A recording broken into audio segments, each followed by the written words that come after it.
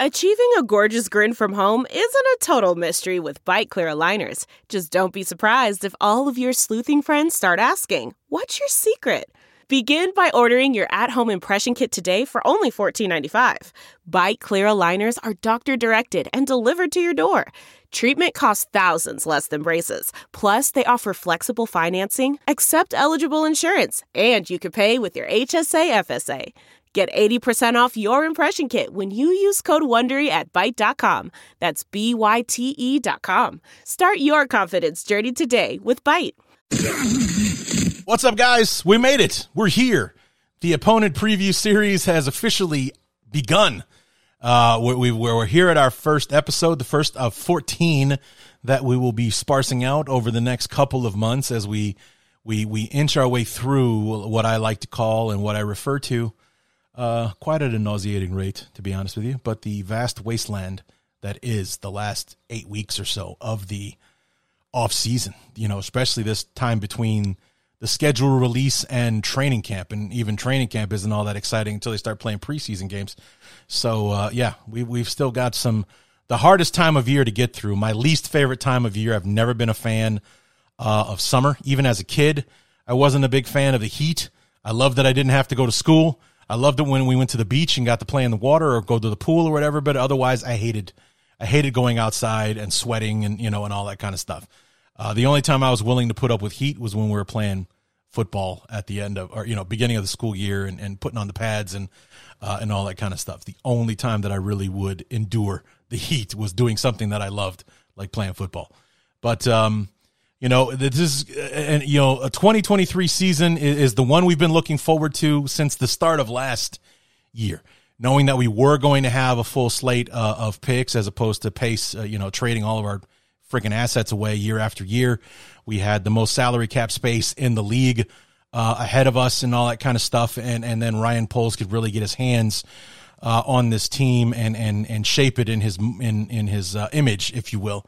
And he did a fantastic job of doing just that. He knows he's not done. He knows it wasn't possible to do it all in one off season, but we're a much stronger team than we were going into, 2022. So we have an air of optimism about us, and the team that we're talking to today in a very similar position as to where the Bears were a year ago. Only they did have a first-round pick, and they used it on somebody that we actually had our sights set on in Paris Johnson Jr., the offensive tackle out of Ohio State. They actually had a first-round pick to use versus the Bears not having 2 second-round picks, but not having a first-rounder. But they're in a very similar place. New general manager, new head coach, new regime, and then made a trade in this year's draft that has them with 2 first-round picks next year. They'll be in a better salary cap space. So the Cardinals are the 2023 Bears. The Cardinals are what the Bears were in 2022. That's actually the better way to say it. This year's Cardinals are the 2022 Bears. They're looking forward probably more to next year than they are to this year. And we have Joe Comeau from the Cardinal Rule podcast, primarily works on YouTube, so you can check out the channel there. Will be joining us here to talk about that. And that's pretty much how he feels as well, is that there's probably more optimism going into next year than there is this year. The realists know that they're probably going to take some lumps and not win a lot of football games this year, especially with Kyler Murray's December ACL tear against the Patriots on Monday Night Football last year, keeping him out until possibly mid-season before he even hits the field this year. Not to mention their schedule is brutal the first month or so of the year. But we talk about all of that, free agency, how 2022 wrapped up, the dismissing Keim and Kingsbury from the team, the in-season hard knocks and how that turned out, and all that and a whole lot more with Joe Comeau from the Cardinal Rule podcast. So let's go ahead and get this series started. This is the opponent preview, same place opponent episode of the Bears Talk Underground. So let's get to it. Hang up the telephone, I hear the dial tone ringing out loud. So this long-awaited 2023 opponent preview begins with our same-place opponents, and the first one up on deck is our NFC West same-place opponent, the Arizona Cardinals. And as I've told you guys 1,000 times before, I look forward to this time. It helps me get through this vast wasteland of the offseason, this little last leg before we get to football and all that kind of stuff. And I enjoy doing these interviews. And here to help me kick off the 2023 opponent preview from the Cardinal Rule podcast, Joseph, I forgot to ask you how to pronounce your last name, man. It's Joseph from the Cardinal Rule. Joe. Yeah, it's real simple. It rhymes with Joe Comeau. There you go. So I don't like to assume when it comes to people's last names, because believe it or not, my last name is Dyer, D-Y-E-R, and my entire life people have found ways to screw that up. Right. That just boggles the mind. There are 4 stinking letters in it, Joe, and yet I'm Dryer, I'm Dwyer, I'm Deer. I don't know where that comes from, but the word dye, D-Y-E, is a common word in the English language. You throw an R on the end of it, you're done. Dyer, that's it. But Dryer, Dwyer, it's like, I don't know why they want to pronounce the Y like a W, but they do, and that happens. And it got in a lot of trouble from school, getting pissed off at teachers for getting my name wrong. So one gym teacher in particular, I think he was just doing it to mess with me, to be honest with you. But anyway, Joseph Comeau, thank you very much for coming on to help us preview these Cardinals. Very interesting team. Basically, you are the Bears of 2023 with a new general manager, a new head coach, moving forward and everything after a less than successful campaign in 2022. Going with the expectations coming off a playoff season and everything, how did it, especially with the team losing its last 7 games, 9 out of their last 10, watching the season just slip away like that, how did that sit with the fans? Obviously not well. Right. So going into last season, there was actually a lot of uncertainty with fans. They, were kind of cold on the coach, Cliff Kingsbury, even though they'd come off a playoff trip that ended very poorly against the Rams. Right. So, going into the last season, there were fans actually who wanted Cliff out before last season. And certainly the GM, who I know we'll talk about, was also not a very popular figure. And, a lot of fans were really down on what they did in the offseason. Last year, fans thought, okay, this is the year where Kyler Murray, you have him cost controlled on that rookie contract. He's going to be, he signed that big deal, but it was still at that point where, fans say, well, you should kind of put all the chips in, go all in, spend what cap space you have. And they didn't make big moves. I'm not particularly a fan of big free agency moves. I'm a believer in building through the draft, but a lot of fans wanted them to do that. And going into last season, there was a lot of, we'll see, right? And boy, did we see. It did not go well. And fans were very frustrated. They were frustrated with the coach. They were frustrated with Kyler Murray.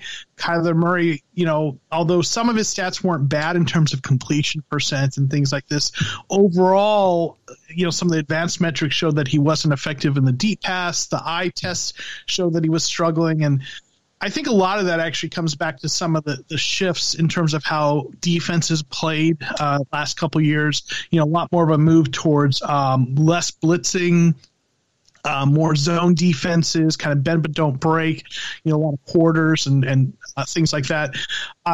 And this offense, when they were effective the year before, was a lot of deep plays, a lot of Kyler Murray playing hero ball, and he does have a very good arm talent, good on deep throws, even though statistically he wasn't last year. But this new way that defenses are playing, at least this is my read on it, really takes that away. And the teams that have been effective are the ones who kind of attacked underneath that, and this offense really didn't do that well. And they also had a lot of issues with, penalties on the offensive line and, ending up in 3rd and long and having to go deep. And it just was really a bad cycle, and they played poorly. And then Lots of injuries to the offensive line in particular was decimated. So things just really went downhill and, were worse than I thought they would be. And, it became the beginning of really that Rams playoff game that was just such a horrific game, was the beginning just of a long string of bad play, off the field issues, bad press media, embarrassing things like the homework clause, the independent study clause that the owner put in his contract, all this stuff. I mean, Cardinals fans get it. We are right now the franchise that around the league people are looking at and just kind of shaking their head at, rolling their eyes, and like, what's next? Now, there's some optimism with the new general manager, but yeah, last year was a complete mess. Yeah, and with you guys being last year's in-season Hard Knocks team. Now, when this was announced, I was really, really intrigued because in 2021 and 2020, the Cardinals had both gotten off to fast starts and then faded at the end of the season. And Hard Knocks was going to be starting right around the point that the Cardinals would begin to struggle. And I was wondering how that would go down on film, because when we played each other in 2021, you guys beating us made you 10-2. And then you get into the playoffs at 11-6 or something like that. I think you won 1 or 2 games after beating the Bears week 13 or whatever it was. And then you kind of fall flat in that playoff game against the Rams and whatnot. And I was like, this is going to be really interesting because Cliff Kingsbury has, this great reputation of September and October, he's a world beater. But November, December, they fall off a cliff and, they were able to stumble their way into the playoff. But you're playing your worst football going into that playoff matchup and then played your worst game of the season in that wild card game against the Rams. And then being on Hard Knocks, if history was to repeat itself, only now we get to see behind the scenes and what's really going down. That was going to be really intriguing, except when Hard Knocks finally got started, you were only 4-5 or something like that, and you won maybe one game while the show was in production and everything. It was I think quite the opposite of what you were wanting, because you were middle of the road when the Hard Knocks began, and then you just fell apart as the season went along. Yeah, a lot of fans going into kind of had a bad feeling about what Hard Knocks would be because they were already, really down on the team and really frustrated. And, everyone talks about the Hard Knocks curse, which I think is a little bit of a self-fulfilling prophecy, because the criteria for being qualified for Hard Knocks, at least the preseason one, is that you can't have been in the playoffs for the last 2 years, I think, right. And you can't have a new coach. So it's usually teams that are not good anyway to begin with, but fans thought, oh, this is going to be bad, it's going to be ugly. And I watched it. Obviously there were some really interesting things. I mean, some of the good things that came out of it, I think everyone got to see what Buda Baker is really about. Arizona Cardinals fans know that already, but I think a lot of fans outside of Arizona who didn't realize what kind of player and person he was got to see that. Now, unfortunately, there's been his trade request, so more of the bad stuff, in Arizona. And it was also, I think, a really nice, poignant kind of goodbye for J.J. Watt. It was really his kind of retirement, everyone getting to see him going out on his own terms.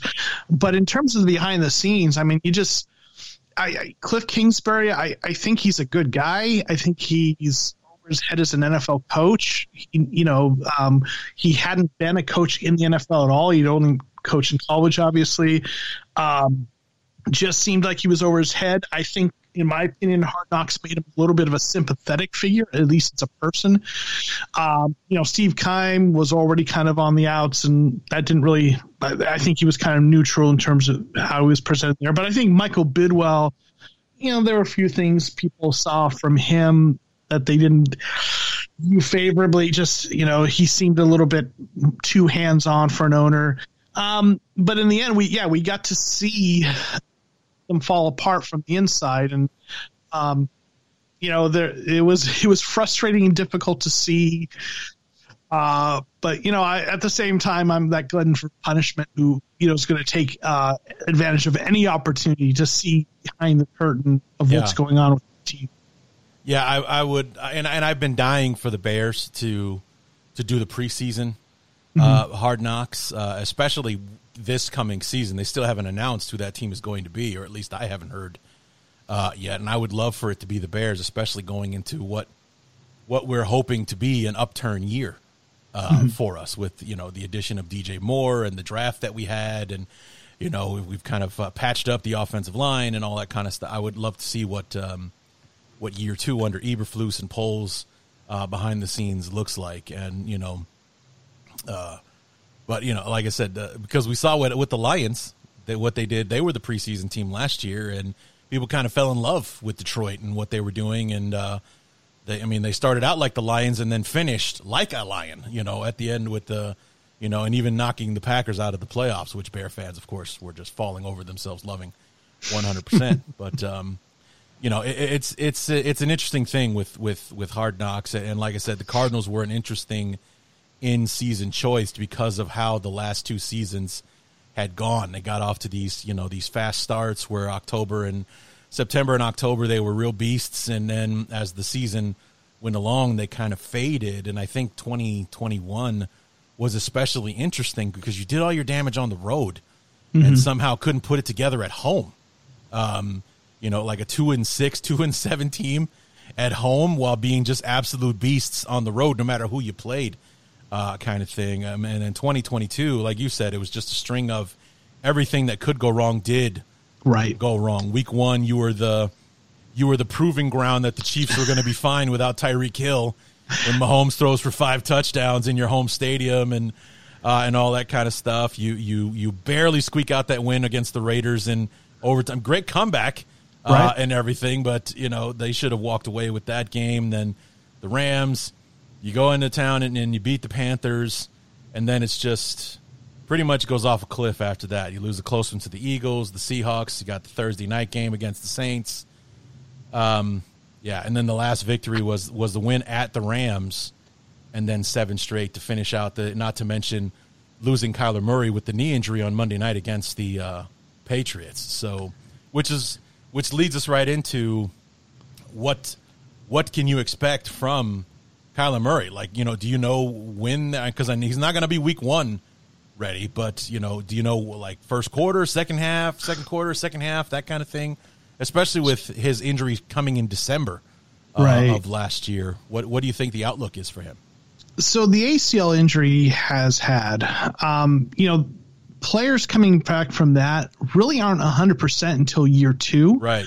At least the running, right? Which for him is a big deal. I mean, I think people underrate his arm talent, but certainly what he does with his legs makes him, the kind of weapon he is.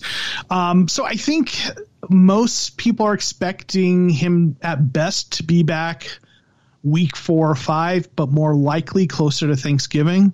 And even when he does get back, he's not going to be 100% in terms of the mobility, so it's going to be limited.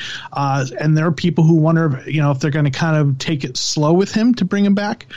I think we will see him play. I think, the Cardinals front office has some decisions to make, going into next year's draft, especially if they end up with that first overall pick, which there's a good chance of that with the Texans picking their own. I'm a believer in Kyler. I think the arm talent is there. Yes, he has certain limitations in terms of the middle of the field. Every quarterback, for the most part, has some limitations. There's a few that have none. But what he can do, I still think the arm talent and the leg talent is elite. So I'm a believer. But I think the front office with this new general manager is a person who's going to want to consider every possibility and look at everything. And I think they're going to want to see Kyler Murray on the field at some point this season for more than just 1 or 2 games, so that they have some sort of baseline, at least to go into the offseason and weigh the question, okay, if we have first overall, do we take Caleb Williams and reset completely, or do we build around Kyler Murray, trade back, get a massive haul, and build, an amazing roster around him over the next couple of years with the draft capital we're going to have. So I think they're going to want to see him. So I think we will see him play. My best guess, though, based on the medicals and based on how much running is part of what he does, I think we're at least going to be looking week 6, week 7. That is my best guess, maybe even a little bit later than that before we see him on the field. This is it. We've got an Amex Platinum Pro on our hands, ladies and gentlemen. We haven't seen anyone relax like this before in the Centurion Lounge. Is he connecting to complimentary Wi-Fi? Oh, my. Look at that. He is. And you will not believe where he's going next. The Amex dedicated card member entrance for the win. Unbelievable. When you get travel perks with Amex Platinum, you're part of the action. That's the powerful backing of American Express. Terms apply. Learn more at americanexpress.com/withAmex. We're driven by the search for better. But when it comes to hiring, the best way to search for a candidate isn't to search at all. Don't search. Match. With Indeed. Leveraging over 140 million qualifications and preferences every day, Indeed's matching engine is constantly learning from your preferences. So the more you use Indeed, the better it gets. And listeners of this show will get a $75 sponsored job credit to get your jobs more visibility at Indeed.com/match. Just go to Indeed.com/match right now and support our show by saying you heard about Indeed on this podcast. Indeed.com/match. Terms and conditions apply. Need to hire? You need Indeed. The spirit of performance is what defines Acura, and now it's electric. Introducing the ZDX, Acura's most powerful SUV yet. Crafted using the same formula that brought them electrified supercars and multiple IMSA championships, the ZDX has track-tested performance that packs an energy all its own. Unlock the energy and order yours at Acura.com. I want to tell you a story. It's a story about a scandal, broken relationships, gossip, rumors, money, corporate rivalry, and a broom. A performance-enhancing broom. My name is John Cullen. I'm a comedian, podcaster, and for 20 years, I was a semi-professional curler. And I want to tell you the story about how a single broom almost imploded the 500-year-old sport of curling. We felt like we were bringing a knife to a gunfight. It's the story of a superstar and his fall from grace. I was being dragged through the mud. It's the story of two brother entrepreneurs with a dream. I said, that's great news. It's a story of intrigue. I still don't understand why we want to keep his name secret. The full story has never been told, so I'm going to tell it. Broomgate, how a broom almost killed curling. It was a year I'd like to forget. To listen to Broomgate, search for Broomgate in your favorite podcast app. That's all one word, Broomgate. Have you ever wondered how to say good morning in Italian? Or what is goodbye in French? You can ask Alexa. Just say, what is happy birthday in German? Or how do you say hello in Japanese? Do you want to know how to say I love you in Spanish? Ask Alexa and start learning a new language today. The thing about those two options for the Cardinals to trade him and go for the number 1 overall pick, or to trade back from number 1, get the massive haul like the Bears got from Carolina this year, and build around Caleb Williams, is that there's validity in both arguments. Because with keeping Murray and trading back with Murray's massive contract kicking in, it's imperative that you do something that's cost effective, and building through the draft is the best way to do that. You're not going to get there by signing $50 million a year free agents, right, and things like that. But getting his massive contract off the books and starting from scratch is also a valid, argument, especially with a new GM, new head coach, neither of which drafted Kyler Murray or brought him in. Getting that huge contract off the books and everything, which is what makes that decision so difficult, because both arguments make a lot of sense for the future of the franchise. Yeah, it's a tough one, and Cardinals fans are very split on it. Again, I'm in the boat that says stick with Kyler. I know, quarterback contracts, that's something that everyone talks about, and how if your quarterback is making more than a certain percent of the cap, then there's no one who's won, except for now it's Mahomes, Chiefs, so it's only Mahomes who's won with a big cap hit.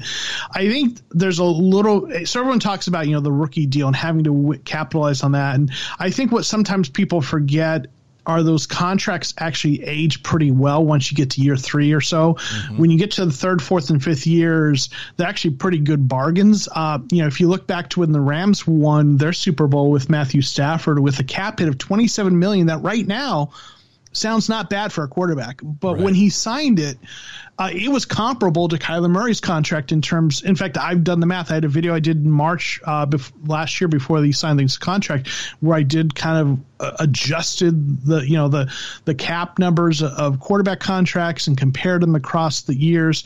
And I actually predicted his contract within $5 million total of what it would be before he was signed.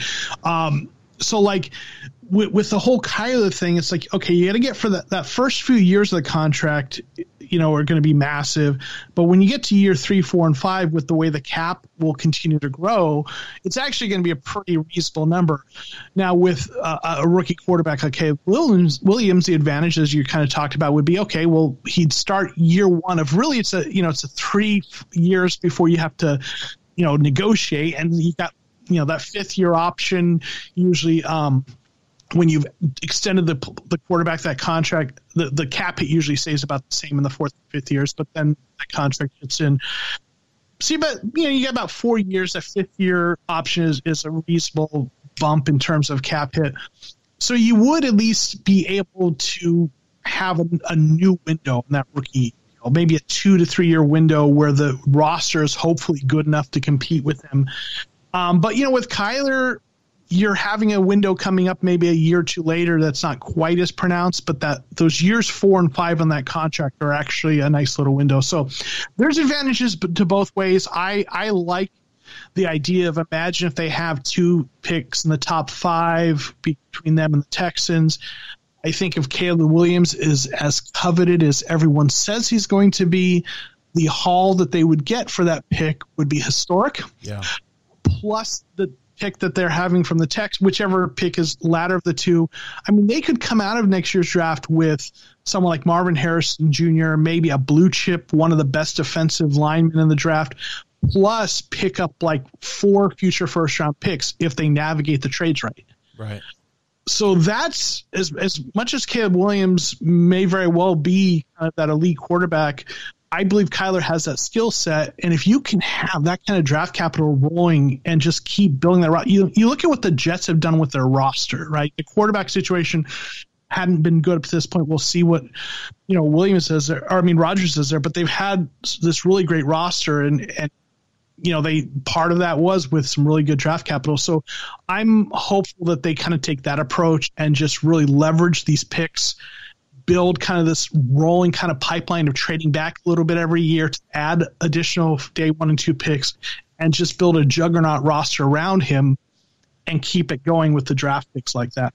Yeah, it's something that we're watching the Bears doing now, because I think in his time, Ryan Poles has only traded up 1 time in the draft, and it was in the 2nd round with our second round pick that we got from the Panthers in the trade and everything. So it's mostly he's been trading back. We got an extra 4th rounder to move 1 spot back in the 1st round, and obviously we got 5 picks and DJ Moore out of the Panthers to move from 1 to 9 in the 1st round this year and everything. So it's fun watching the Bears do that, especially coming off the heels of a general manager who was so aggressive and trading up to get his guy and just decimating our future assets.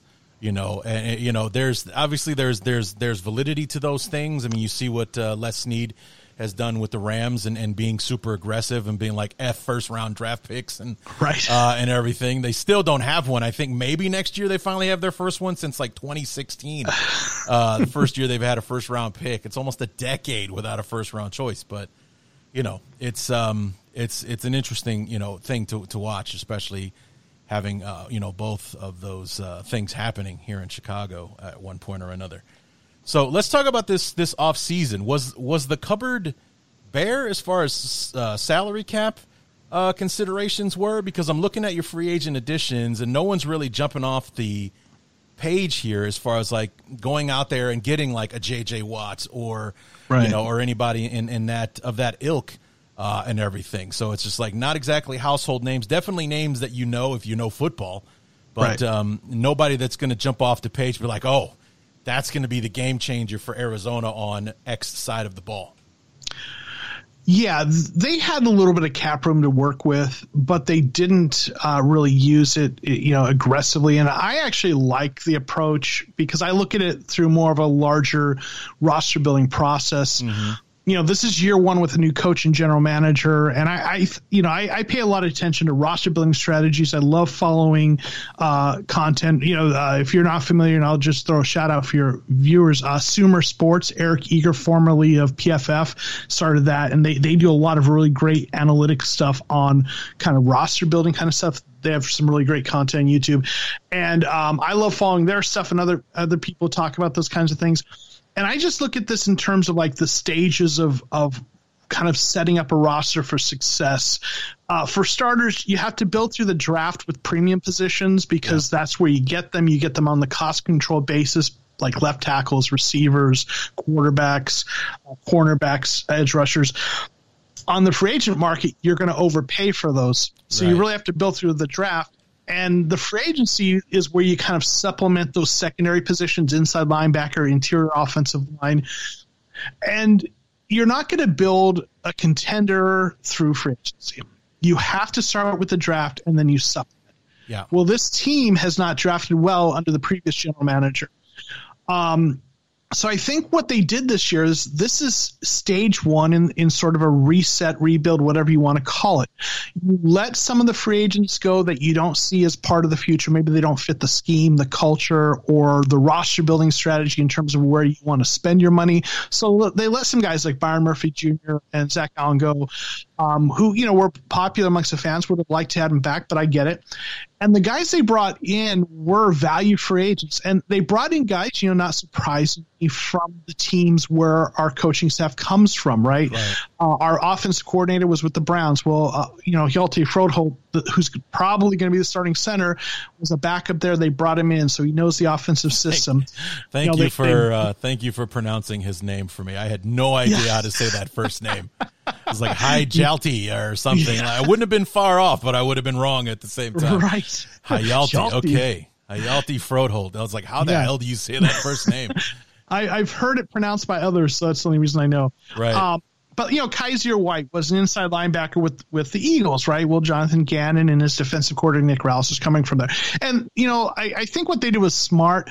You bring in guys who know the systems, can help kind of instill the culture and install the offensive and defensive systems, but they're not expensive and they're not premier players. So if you draft someone who outperforms them, you can, they're not, have so much invested in them that it's a problem for them to lose their starting job, if that makes sense.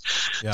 So they're kind of clearing the chaff from the previous regime, bringing in key players to help install the new culture and systems, and also emphasizing the draft. So because they didn't bring in a lot of high, dollar free agents and big name free agents, going to the draft, whoever they end up drafting has a better chance of getting playing time and developing, right? So this first year is going to be install the culture in the system and let some of the rookies and second year players get more playing time. And the idea being, by year 2 next year, hopefully those players are up to speed, and then the guys you're drafting are coming in. So it was more of a larger process of roster, kind of resetting the roster, turning over the roster, and getting prepared for how they want to build it, which is going to be, I think, and Monty Ossenfort comes from the Patriots kind of system, their new general manager. And if you look at what they do, they have never been big players in free agency. They take their shots once in a while, but it's much more through the draft, much more emphasizing value in the draft. I did a video looking at how kind of projecting how Monty Austin would approach the draft, looking at how the Patriots draft positionally. And, they don't take middle linebackers in the first round like our previous general manager, because that's not a premium position. They take interior offensive linemen rounds 4 primarily, and thereafter, you take tackles in the first round, but not guards. They do the things that like smart people who understand kind of value in drafting kind of advocate for in terms of the draft. And I think this is what they're going to be doing. You look at how he kind of got that extra draft capital next year. We are set up very nicely next year. Yeah. And the Patriots like trading back every year, because if you get that pipeline going, as you know, when you trade back a year, like you get the pick is devalued by a round. So if you trade a second rounder or a third rounder this year, you should get a second rounder next year, right? So if you keep doing that every year, trade back a little bit for future picks, maybe you trade back 10 spots and then you get an extra round 3 pick next year. You keep kind of adding and generating draft capital, right? Positive draft capital through that process if you're patient, willing to do that. So I think that's what they're doing, right? They're not spending big money on free agency. They're going to try to get the young players to play. Next year, they'll assess things, hit the draft, maybe bring in 1 or 2 strategic free agents. But in the long run, if they get it right, they're going to have a really nice roster with, a lot of those premium position players on rookie contracts. And then when it's time to pay them, they'll have other players on rookie contracts and kind of really, hopefully, build a solid roster that way. Yeah, well, you mentioned, free agency is where you overpay. And that was something right. that I mentioned online when we saw what the Bears draft was turning out to be, was that, a lot of Bear fans really just wanted Ryan Poles with the most salary cap space in the league to break the bank and just go get guys to fill up these holes. And then, we didn't end up coming away with a premier tackle or a 3-technique defensive tackle on the other side. And then because he didn't want to pay through the nose. I mean, right. Javon Hargrave, who's 31 years old, I think, got $21 million a season from the 49ers. I mean, even Zach Allen got a pretty penny from the Broncos when he went over to them. And, and the other defensive tackles that the Bears were considering outside of Daron Payne, who got re-signed by the I was going to say Redskins, by the Commanders. 3 years in, I'm still saying freaking Redskins. It's kind of like how I say San Diego when I talk about the Chargers. Right. But, it's just – and then when the draft comes along, our first-round pick is an offensive tackle, and our second, third-round picks were defensive tackles. And I'm like, well, I love how, Ryan Poles is, filling the roster in spots where he refused to overpay in free agency. Like if he had gotten a Javon Hargrave, if he'd gotten, Mike McGlinchey, who the Bears were, on the board with, but by the end, Denver offered more than the Bears were willing to pay, so he's a Bronco. And instead of paying $18 million a year to bring in Mike McGlinchey, we're going to pay $4 million a year to bring in, Darnell Wright, right. as our top, draft pick at number 10 overall. And then maybe $1 million a season, 2 tops for a second and third round pick to come in. And we signed Andrew Billings from the Raiders to kind of help in a defensive tackle. And it's like he was smart with the money. It wasn't like, giving a kid $20 at the candy store and he blows all $20 on whatever he can get his hands on kind of thing. We still have the most salary cap space in the league, so we can either use that to sign guys that we have in camp to, extensions or, or whatever we want to do to snag that last free agent that's out there on a cap-friendly deal and whatnot, instead of just going out there and because we have the money, let's spend it kind of thing. It was a very smart strategy, and I like how, like you were saying, there is a strategy, there is a process here, and there's no need to rush this thing in year one, especially for a team coming off a 4-13 season, lost its last 7 games, is going to spend at least the first quarter of the year, if not more, without its starting quarterback and all that kind of stuff. There's no need to go in and push to be 13-4 as opposed to 14-3 last year. Well, and there's some folks who have kind of gone back and forth with this in the chat, my videos and stuff, and like the argument I pose is like, okay, let's say the Arizona Cardinals this offseason just threw caution to the wind and just were super aggressive in free agency, like chased every big name they could, got every single ounce of cap space they could, did every trick in the book to, kick cap space down the road, create space, and just were aggressive. I still think this team isn't winning more than 7 or 8 games if they do that, because the injuries to Kyler Murray, because the roster was just in such a bad state of affairs from what our previous general manager had done in terms of not hitting the draft well, not valuing premium position, middle linebackers for 2 drafts in a row in the first round. That's not smart drafting positional value wise. So like even if you go all in, all you're doing is just giving yourself a little bit cooler spot in purgatory, so you might as well get the young players playing, take your lumps now, save that cap space and add draft capital and build something sustainable. Yeah. Well, let's talk about the draft, because there was a lot of speculation going into the draft.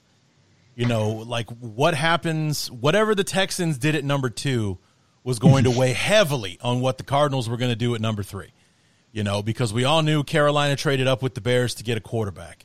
When the trade first happened, everybody thought that was C.J. Stroud. It turned out to be Bryce Young, which is what the rumor mill said as we got closer to the draft. It's going to be Bryce Young, which then the Texans, got really interesting with everyone, making everyone believe, we're not going to draft a quarterback at number 2. Maybe we draft one at 12 or something like that. But, right now we're happy to stand firm at number 2 with Will Anderson. And instead they shock everyone by drafting C.J. Stroud. And it's like, okay, so now what?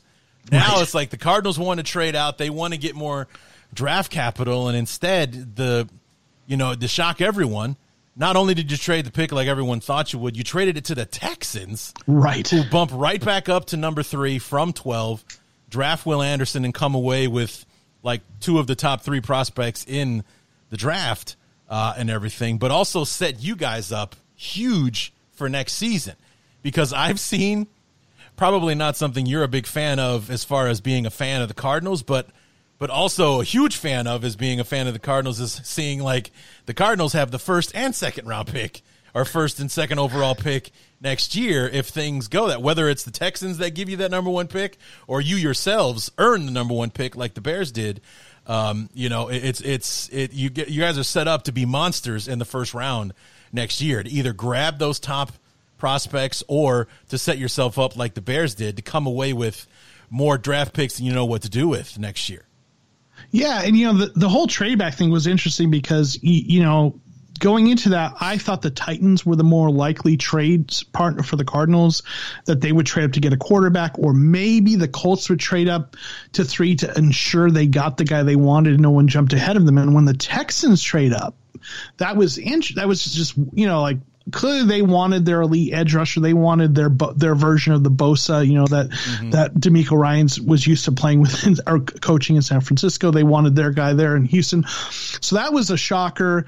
And then when they traded back up to, get Paris Johnson Jr., that was surprising to me, although there had been rumors they liked him. I didn't think they would go tackle going into the draft because they have 2 guys at left tackle, DJ Humphries and Josh Jones, who are starting caliber left tackles. So it just felt like a logjam, but they really like him. He's their future. But in terms of, the future, listen, it's going to be a tough season struggling through all these losses. But my dream scenario is that they come away with pick 1 and 2. They trade away pick 1 for 3 first rounds and 3 second, just a crazy haul because people really are going up to get Williams.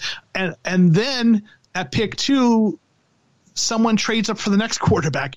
And then the Cardinals end up with maybe picks 3 and 5 or something like that, plus 4 or 5 extra day 1 and 2 picks in the coming years, and still get the best non-quarterbacks in the draft. To me, thinking about how that could set up this team for the future. I mean, they already have, as you talked about, a really nice collection of draft capital next year. They own next year's draft as it stands. Yeah. Control it.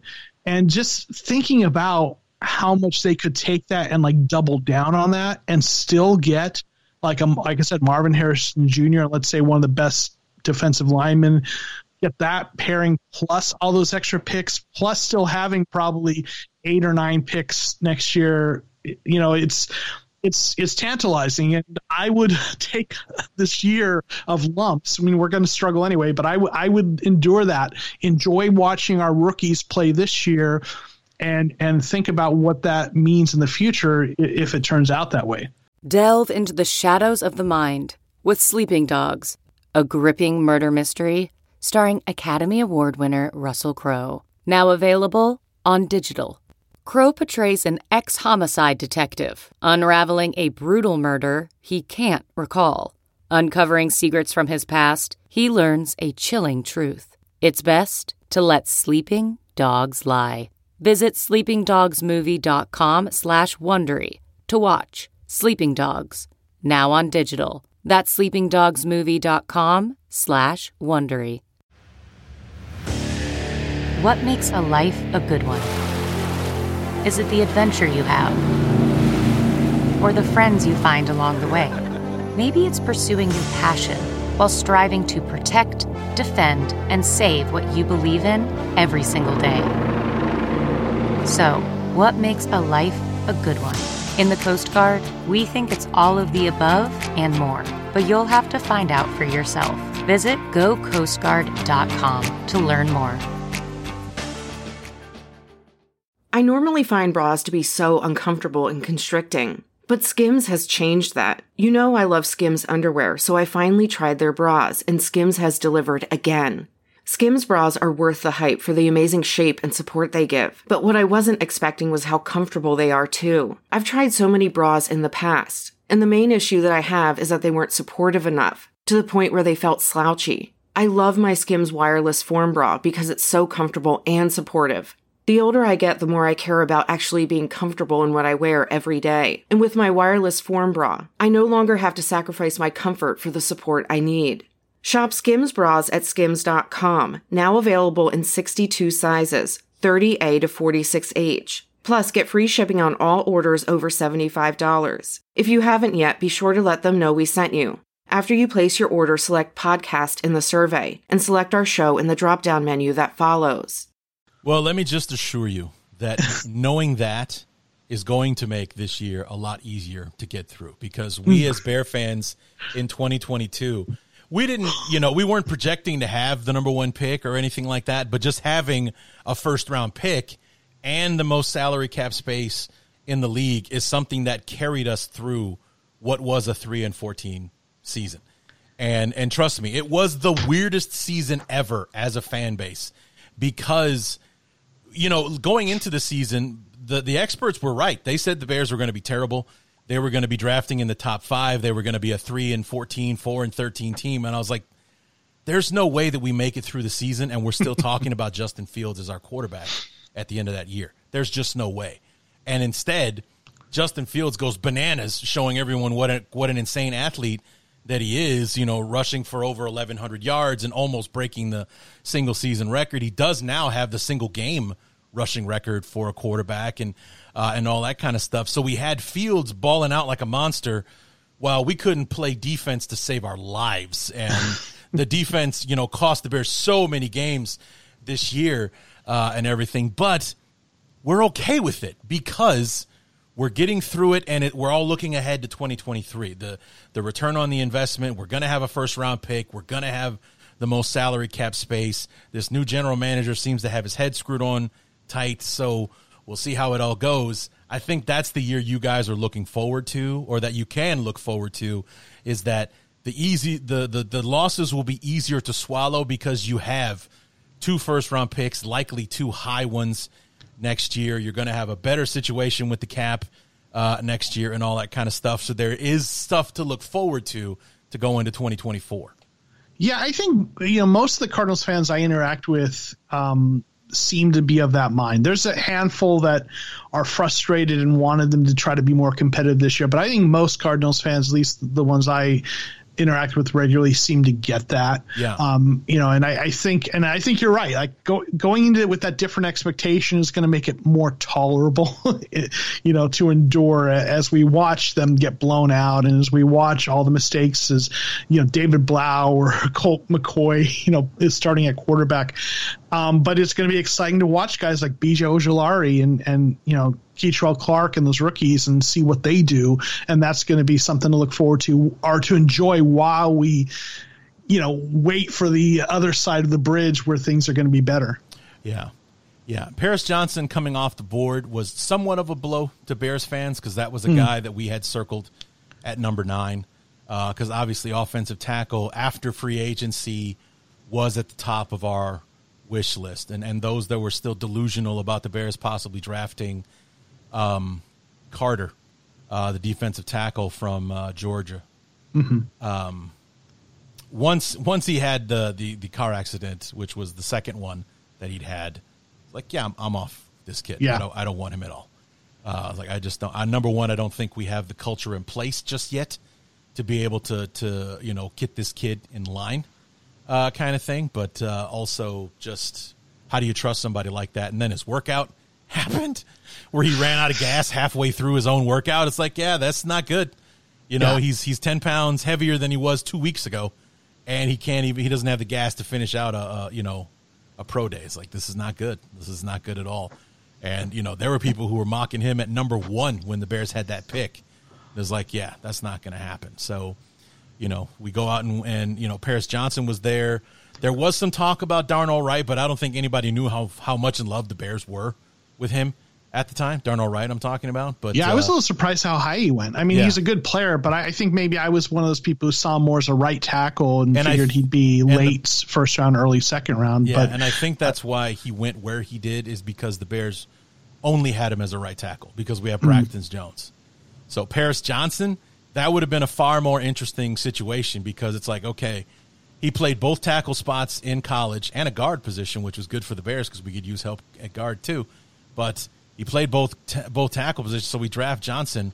Where do we put him? Do we slot him in at left tackle and off we go, or we move Braxton Jones over to the right, or do we keep him at right tackle for his rookie year and Braxton Jones stays at left tackle and all that kind of stuff? But when we drafted Darnell Wright, it's like, well, that answers that. Darnell Wright's a right tackle, so Braxton Jones stays on the left side, and we go from there, kind of thing. But it's just like all the tools that Johnson has and his versatility along the line. He was a very enticing prospect for the Bears, and it was like, he's off the board, so who does that leave us? Yeah. Kind of thing. We've got a similar dilemma with him. I mentioned we have our 2 left tackles, G.J. Humphreys, who's recovering from an injury but still has been the starter for years, and Josh Jones, former third-round pick, who played nicely when he started for him last year. And then at right tackle, we have Kelvin Beachum, who's fine. He's older. But I think Paris Johnson Jr. is more likely to start at guard this year, at least for now, right? And then maybe next year they move on from some of those guys they have, and then he ends up being our left tackle next year.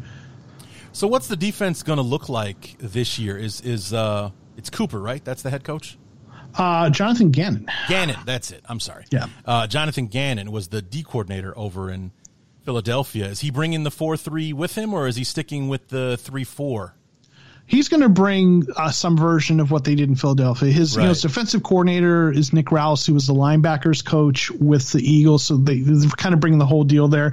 They're sort of kind of a 4-3 base, but obviously these days the nickel ends up being the base defense, in this league. So they're going to. He talks about how they're going to play multiple fronts based on what the other team does. So it'll be a little bit of a hybrid, but it'll be a 4-3 base at its core, probably something similar to what the Eagles were running.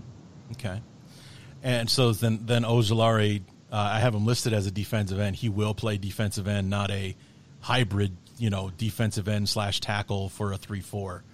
Then.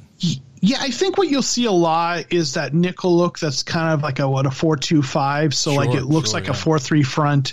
And in that, he'll be kind of that defensive end edge rusher. Maybe if they play some if they play some 3-4 fronts from time to time, or if they mix it up, he might be a linebacker, but he's going to be whatever is rushing the quarterback, he's going to be it. From down to down, I would anticipate. So Paris Johnson, he's a day one starter wherever they put him, right side, left side, he's day one. Probably right now, a lot of people are thinking day one starter left guard. Again, DJ Humphries and Josh Jones are left tackle, Beecham at right tackle. They brought back Will Hernandez at right guard. Froholt is probably playing center, and left guard is a spot where there's a handful of guys who are kind of competing for the spot, and he seems like the most likely person to get that start at left guard. So how about your third-round picks? Garrett Williams, the corner out of Syracuse, Michael Wilson, the wide receiver out of Stanford. Those are number one premium positions, and number two high enough that you would expect them to contribute early. If maybe not starters, but definitely somebody that you're going to see rotated onto the field. Is that kind of the projection for those guys? Probably. I mean, I think Cardinals fans are really excited about those guys. They both fell in the draft because of injuries, right? So Williams is recovering from an injury, should be ready to play this year. Would have maybe been more like a second round pick had he not been injured. Our cornerback position, it needs a lot of help. Byron Murphy Jr., who was kind of our number one cornerback, left in free agency this offseason. So, right now we have Marco Wilson going into his third year, who, has struggled, but started playing better towards the end of last season. So he may be a starter. Then we got guys like Rashad Fenton, who has kind of bounced around a couple of teams recently and had an off year this last year. Is a question mark on him. Antonio Hamilton. So Garrett Williams has an opportunity to grab and earn a starting position. And, based on his skill set, it wouldn't shock me if he became our number one cornerback by the end of the season. And part of that speaks to the issues of depth. So I think, cornerbacks are kind of tricky. They take a little time to develop sometimes in the league. But I could see him starting. Now, Michael Wilson, the receiver, with the recent news of, DeAndre Hopkins being released, right, has a whole new set of opportunities. At that kind of, X receiver on the outside. We don't have a lot of big receivers on this roster, with guys like Greg Dortch and Marquise Brown and Rondale Moore. The big receivers we have of note are Zach Pascal and Michael Wilson. Now, Pascal they brought in from Philadelphia. He's a special team stud and decent player. But Wilson, and I did a video on him. He's had some unfortunate injuries. A Jones fracture in his foot. Then when he was recovering from it, he got re-injured, and then I think had a broken collarbone. So he's had some bad luck. But with injuries like that, it's those soft tissue injuries like the hamstrings that you worry more about in terms of chronic lingering stuff. So if it was just bad luck with those broken bones, he has some really great potential. His ability off the line, his stop and start. And I think there's a lot of fans who are really optimistic that he could really end up being one of those outside receivers of note for this team. So there's a lot of upside there. We'll have to see how it plays out. But, with DeAndre Hopkins moving on, there's some opportunity there as well. Yeah. And then fourth and fifth round picks, John Gain, the second from UCLA. He's a guard. And then Clayton Tune, the quarterback out of Houston. Now, this is a guy that I'm interested because I know that Trace McSorley signed elsewhere in free agency, and Colt McCoy right now is your default starting quarterback. So where does that put? Is there another quarterback in camp, or is Clayton Tune, gearing up to be the backup going into the season? So there's also David Blau, who was okay, right. From Hard Knocks, right? The guy managed to be part of both of them last year. Yeah, interestingly enough, I went to I live in Georgia. I went to the Falcons Cardinals game, and I sat right behind, 2 rows behind his his parents and his wife nice. For that game, which was kind of interesting. But David Plow, he's a bubble guy. He's an interesting guy. He's a good backup. He's not a guy who's ever going to be a starter. So going into the season, I don't think Toon's going to be starting. I think it's going to be McCoy or Blau, depending on McCoy's health. Everyone's looking for their Brock Purdy, right? After last year, that day 3 quarterback who, with the right coaching, right system can be serviceable, if not better. And, I think that's kind of what they're doing there. And, again, I mentioned Monty Ossenfort comes from the Patriots. If you look at the Patriots, they, when they had Tom Brady, during their run of good years, they were taking quarterbacks as early as round 2 or round 3, sometimes a little later.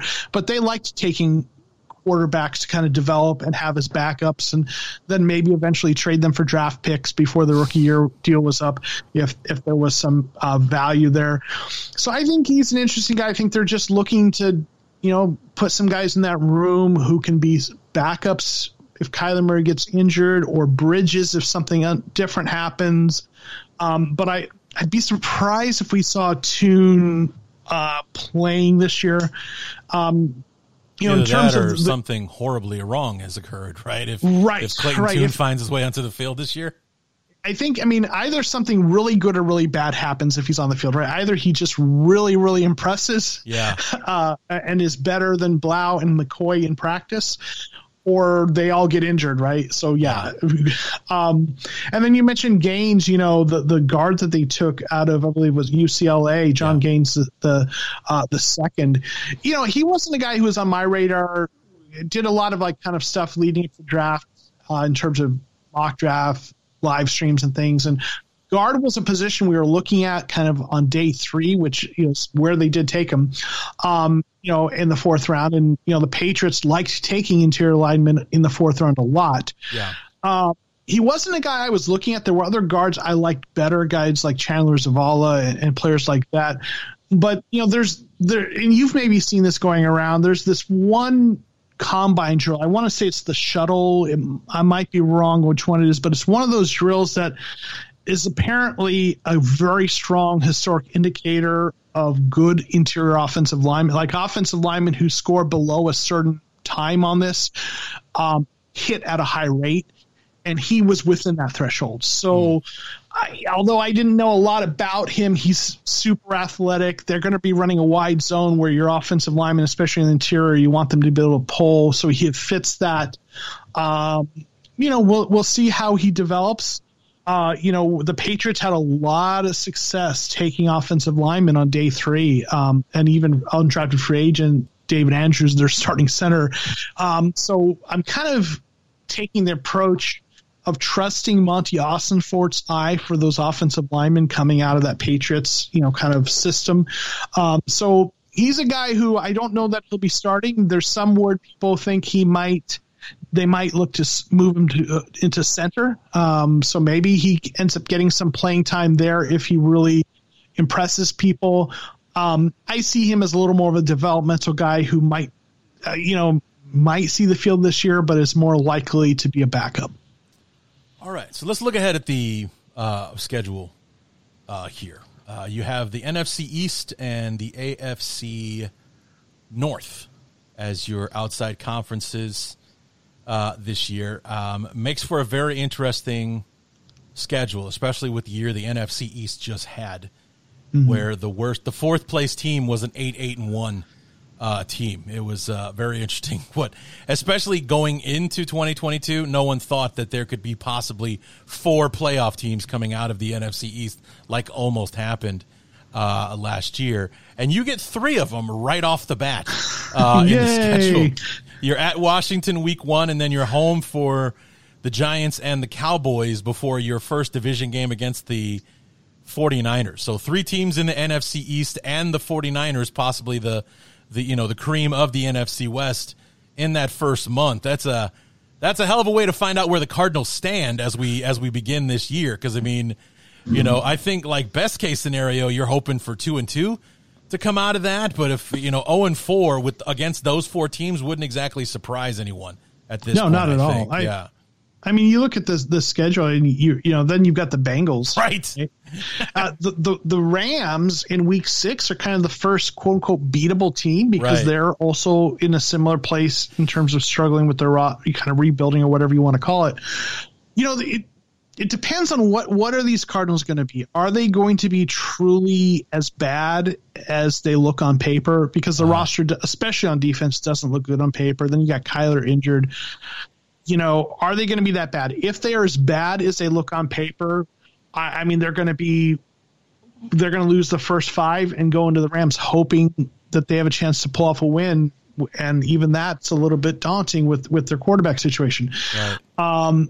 Or are they a scrappy team? I mean, you look at the Giants last year. No one expected them to be as good as they were. Now, they weren't world beaters, but they were competitive. Mm-hmm. Daniel Jones is, mixed. People have mixed feelings on him. I wouldn't want to be building around him as my quarterback. Right. He's not the worst, but whatever. But their playmakers, aside from Saquon Barkley in offense, that wasn't a team you looked at and thought they'd be really competitive, but they were. So sometimes you see that when a new coach comes in, there's some sort of exuberance and kind of excitement, and then maybe just the new program and the new coaches getting more out of the players on the roster who maybe weren't as bad as people thought they were, but just under the previous coaching, they just played poorly. So like the Cardinals are that kind of team, right? If they're better than they look on paper, they're scrappy, and they manage to play, maybe leaning on the run more and overachieve. If they're that kind of team, then maybe they pick off a few of those games, right? Yeah, like you said, 2-2. The best case scenario. Going into the Rams, I really feel like this team is probably best case scenario is probably 2-3, and that's the best case scenario going into Week 6. Yeah, and having been, a Bears fan my entire life, you described that, basically what happened with the Giants and everything is what happened with the Bears in 2018 when Nagy came in. We felt like we were a year away, like everyone was looking forward to 2019 when Nagy came in 2018, and then 2018 we make the trade for Khalil Mack. Nagy installs this culture that everybody responds to, and out of nowhere we go 12-4, and that's pretty much what happened. I'm blanking on the coach's name in the Giants. He's the offensive coordinator. Nagy? No, for the Giants. Sorry. Dable. Yes, Brian Dable. He comes in, injects this culture, and they have this never say die attitude, because that was the thing that won the Giants more games than anything, was that they just wouldn't go away. Right. And in the end, they just outlasted, most of the teams they played against. And before you know it, we're talking about the Giants are a 6-1 team. Like, where the hell did that come from? It's like everyone thought that the Giants were lucky to be, 2-1, 3-1, and then now they're 6-1, 7-1. Like, what the hell's going on in New York? Over there, and it can happen. And if at the very least, if you're not going to come away with the W's, which is what happened in Chicago, was that we saw a lot of fight in this team, no matter who was on the field, because we got decimated by injuries as the year went along. So not only did we not measure up with our best guys, but when the backups got in there, then it got really ugly. But they fought until the very end. The best example would be like week 15, week 16, whatever it was. We had Philly and Buffalo come into town back-to-back. And we fought those guys tooth and nail to the end of both of those games. Like, Philly pulled away at the end to go like 20-12, I think, or something like that was the final score. Buffalo kind of tacked on some garbage touchdowns at the end to make that one look worse than it was. But 3 quarters in, we're giving Buffalo all they can handle. But in the end, reality sets in the fourth quarter, and the better team comes out ahead. But like you said, you feel better walking away from those losses than you would if you'd squeaked out a win. That was one of my things going into last year, was that I want to feel good about the losses instead of being upset about the wins. What I called them was but victories. It was like, we won, but if it wasn't for this or that, or there were a lot of but victories under Matt Nagy, especially in his last 2 seasons. and everything. And you weren't happy about the wins, and you hated the losses. And if you can come out like last season, we lost 10 straight to finish the year. But, Eberflus had those guys fighting until the very end, to where you feel like progress is being made despite the fact that we're just tacking on one loss after another. Going into this schedule, you have two playoff teams, well, three with the 49ers, a team that was on the fringe of the playoffs right until the very end of the season, and a team that, if not for a stupid-ass penalty, should have gone to the Super Bowl again last year with the Cincinnati Bengals. That's your first 5 games. Okay, then you have the division rival in the Rams on the road. You're at Seattle, one of the toughest places to play, no matter how good or bad they're playing. And then you've got the Ravens. You're at the Browns, home for the Falcons, at the Texans. You get the Rams again at home, and then at Pittsburgh before a late Week 14 bye. It's quite the gauntlet. I mean, like you were saying, the winnable games, like you said, the first one's probably the Rams, because that's a team you beat last year. The Seahawks look to be on the way up somehow. After they're in a better spot now than they were when they had Russell Wilson on the team, which is hilarious to me. Then the Browns, don't really know what the Browns are going to be this year. With the full off season, with Watson, he's going to play the whole year kind of thing. Have they done enough to ascend with him? The Falcons are an interesting team because, like, the big question mark at quarterback and what they're going to do, but they should be able to run the hell out of the ball with Bijan Robinson and all those guys. And then you have the Texans, get the Rams again, and then the Steelers before, the final month, where you got the 49ers again. You're at Chicago on Christmas Eve, which for Desert Boys, that's not going to work out too well for you guys. If any Chicago bitterness is in the air, that's going to suck. And then at Philly, home for the Seahawks to finish out the year. It's not a kind schedule. You got a lot of tough opponents on the board this year. Yeah, I think people are looking for wins, right? That's what most people kind of think. Right. I think it's probably 4 to 7 wins. I mean, you could see a scenario where they have fewer than 4 wins easily if things, just really struggle. But you're right. What you really want to see is that culture developing. You want to see kind of that toughness, even in losses, right? Building on something. But it's going to be a rough year, no doubt. Rams are probably like I said, the best chance for a win. Atlanta's interesting. They're going to play tough defense, and they're going to run the ball. Houston maybe is probably one of the teams you would think we would match up well against, but you just never know. It's ugly, right? It's lining up nicely for us to get that first overall pick. Yeah. Yeah, but it's like, again, like having just come off of it and everything, you're going to want to see progress, even in the losses, and that's what we do as podcasters or content creators, whatever you want to call yourself, and everything, is to try to instill some kind of hope in our listeners and our viewers, and everything. But like, yeah, we lost. Let's play the but game with the loss. It's like, yeah, we lost, but we fought them right till the very end. If not for this, we probably come away with the win. If the ball bounces differently, we're 4-2 instead of 2-4 or 1-5 or or whatever. Try to put a slant on it, and it's easy to do that if your team is competitive, if they are fighting, and that it's merely just a talent deficit right now as this new regime starts to take over and rebuild this roster. And that was a much easier pill for us Bear fans to swallow last year, knowing that after Darnell Mooney, we're looking at Dante Pettis and and a bunch of other guys that are not on the roster anymore, quite frankly, that were our wide receivers, and it's just outside of Justin Fields, there was not a whole lot to write home about last year on the offensive side, and the defensive side was even worse. So it just. But you saw these guys, they fought till the very end. We stole a win from the 49ers week 1 and everything to get that kicked off the right way. And you're kind of hoping to see that fight out of the Cardinals, like I said, those first 5 games. Washington, I would say, is your best winnable shot, but that one's on the road as well. But it's like you got the Giants, the Cowboys, those are going to be tough. You got really tough defenses there. And then the 49ers, they live on defense there as well. The Bengals, you probably have to outscore them because they're just going to light up the board. But, it's like there's games that you could possibly walk away with if you can stay in them against these teams, especially the Commanders. Yeah, and it's like they always talk about any given Sunday, and it's like it's all about probabilities. The probabilities are that the Bengals are going to put up a shit ton of points, right, and it's going to be a boat race at best. Right. But every once in a while, right, 10% of the time, a team kind of somehow manages to stymie an offense like that. Even a team without a great defense sometimes, they have the right game plan. Things break the right way.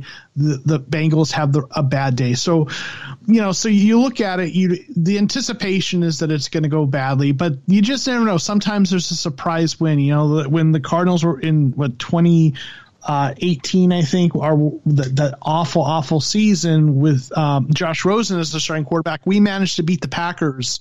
And Aaron Rodgers with Josh Rosen. So, but I look at this all, through the lens of the process of roster building, like we were talking about earlier. And I think you're right on. You want to see those signs of life that first year. And I think, in my opinion, if a general manager and front office and coach do things the right way and maybe a little bit of luck in terms of hitting the right draft picks, you should be able to take the worst team in the league to a playoff contender within 3 years if you do it right. Yeah. And that first year is that roster turnover we were talking about before, churning the roster, clearing the chaff, bringing in the new guys, building the culture. And in that first year, like we've talked about, you're going to be bad, but you want to see feistiness and you want to see culture and you want to see playing the right way, the right process.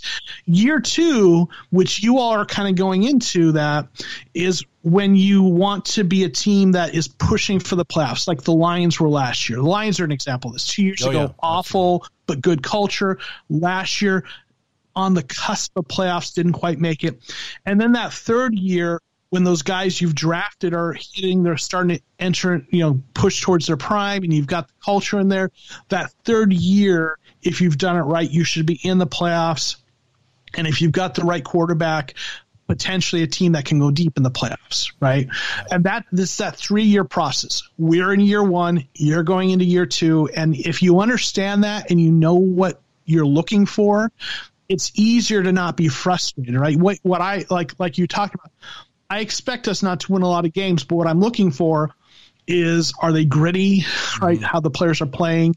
Are they playing hard? Is there a good culture being built? Are we seeing some of those young players flash and show what they can be?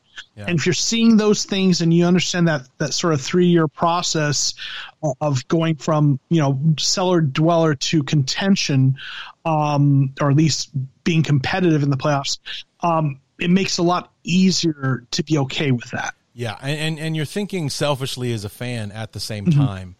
Like, I want to be able to watch this team play. I don't want to get to the end of the year and think, thank God that's over. Like last year. Yeah.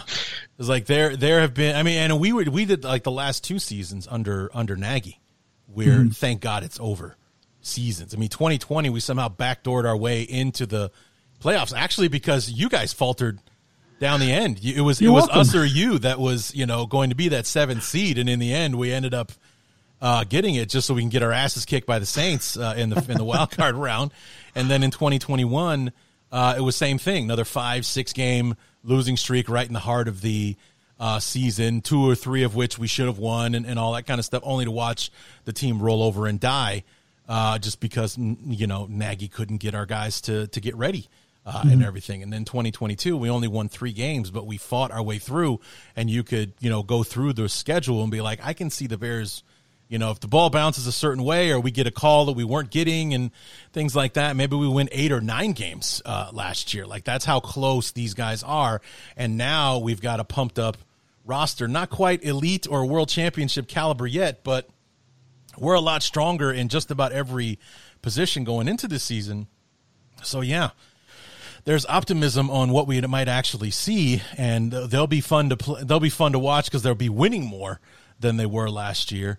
It's like, because in the end, you want to see your team win. Nobody's going out there thinking like, yeah, I want to see 2-15 this year. Right. I want to suffer through 18 weeks of that nonsense. But, at the same time, it's like, if we have to lose, I at least want to be behind the game, behind the team, and watching them, progress and make strides and all that kind of stuff. Like you said, I just want to feel good about the losses. I want to feel good about those losses instead of watching my team get shellacked 45-10 or something like that and be like, well, thank God that's over.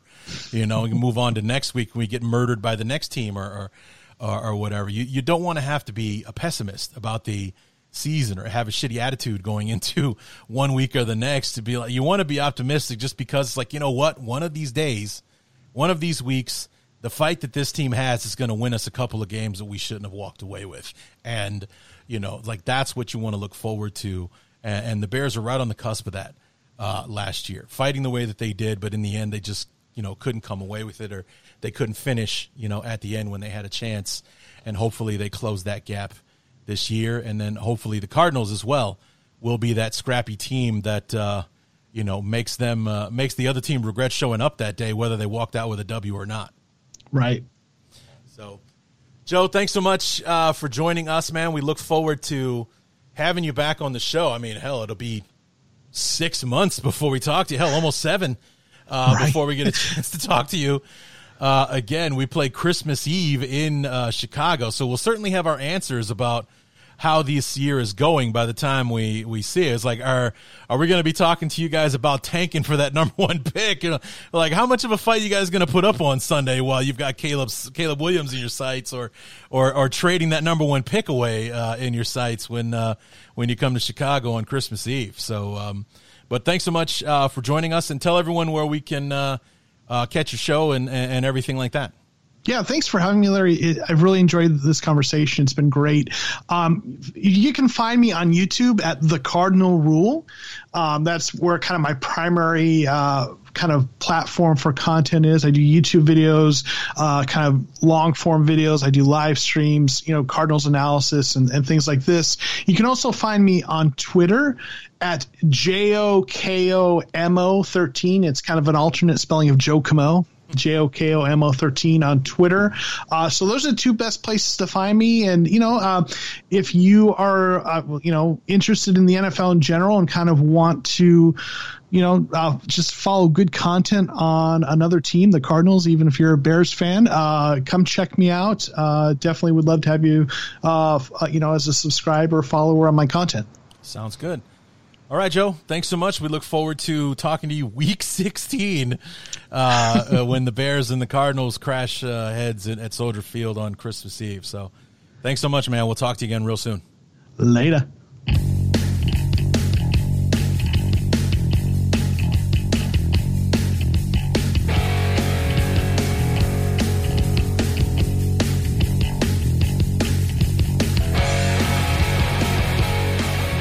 So there you have it, guys. We won't talk to Joe again until December. Play Christmas Eve against the Cardinals in Soldier Field, which for the desert home dome team probably won't work out that well for them as far as weather conditions are concerned, especially if they're anything like they were last year. The weather last year during Christmas sucked in the Chicagoland area. It was brutally cold. But we'll see how much, if things go the way that we think they would, there's only so many Bear weather games we're going to be able to have before the Bears move to Arlington Heights. But, and like we were mentioning there at the very end, all of these questions that we had or we're trying to answer during the conversation will most likely be answered by the time we get to talk to Joe again in late December to figure out where these teams are and what they're looking forward to. Will the Bears be in a position where we're more concerned with how Carolina's doing to see how well our other first-round pick is going to put us next season? Or are we, going for the division, trying to, get ourselves into the playoffs and play for a home playoff game? Or will the Cardinals be thinking about, how they're going to use that first-round pick next year? Will it be more like, how heavy will the burden be on Kyler Murray to show that team that he's their future? or will they, be looking to, trade him off for assets and draft Caleb Williams or whoever the number one quarterback emerges to be at the end of next season. So, like I said, we should have the answer to most of these questions by the time we run into him. And it's awesome to think about, but it's also, man, that's a long time from now. Like today is Memorial Day. It's the 29th of May, and we play on December 24th. It's almost 7 months before we play that game. So a lot's going to happen between now and then. Most of the season will be over by the time we play the Cardinals. So, yeah, it will be quite the interesting conversation that we have with the Cardinals and with Joe the next time we see him. So, next up for us, guys, is the Cleveland Browns, our same place opponent from the AFC this year. Our friend Thomas Stargell from the Battle of Ohio podcast will be joining us to preview the 2023 Browns, talk about the Deshaun Watson situation, where the Browns stand. Is Kevin Stefanski on the hot seat if they don't win again this year, and all the rest of that stuff? We have plenty to talk about when it comes to the Browns and their future, and playing in a tough division with the Bengals, the Steelers, and the Ravens. There's not a lot of room for error when you play in a division with teams that are traditionally very good, or especially, the Bengals are not traditionally a good team, but lately with Joe Burrow and Jamar Chase and Zach Taylor and everything, they've really got a great thing going on in Cincinnati. The Steelers with Tomlin and the Ravens with Harbaugh are perennial winners. What is that, what scraps are left for the Browns with their tradition and all that kind of stuff to try to make headway in such a gauntlet of a division? We'll talk to Thomas about that on Thursday. So come on back for that. And then next week we'll wrap up our same place opponents with the Washington Commanders and our good friend, Mr. Who, Brian himself, from the Commanders Declassified podcast to wrap up same place opponents before we move on to the AFC West. So we'll see you back here on Thursday to preview the Browns. And until then, my name is Larry D, and this has been the Bears Talk Underground.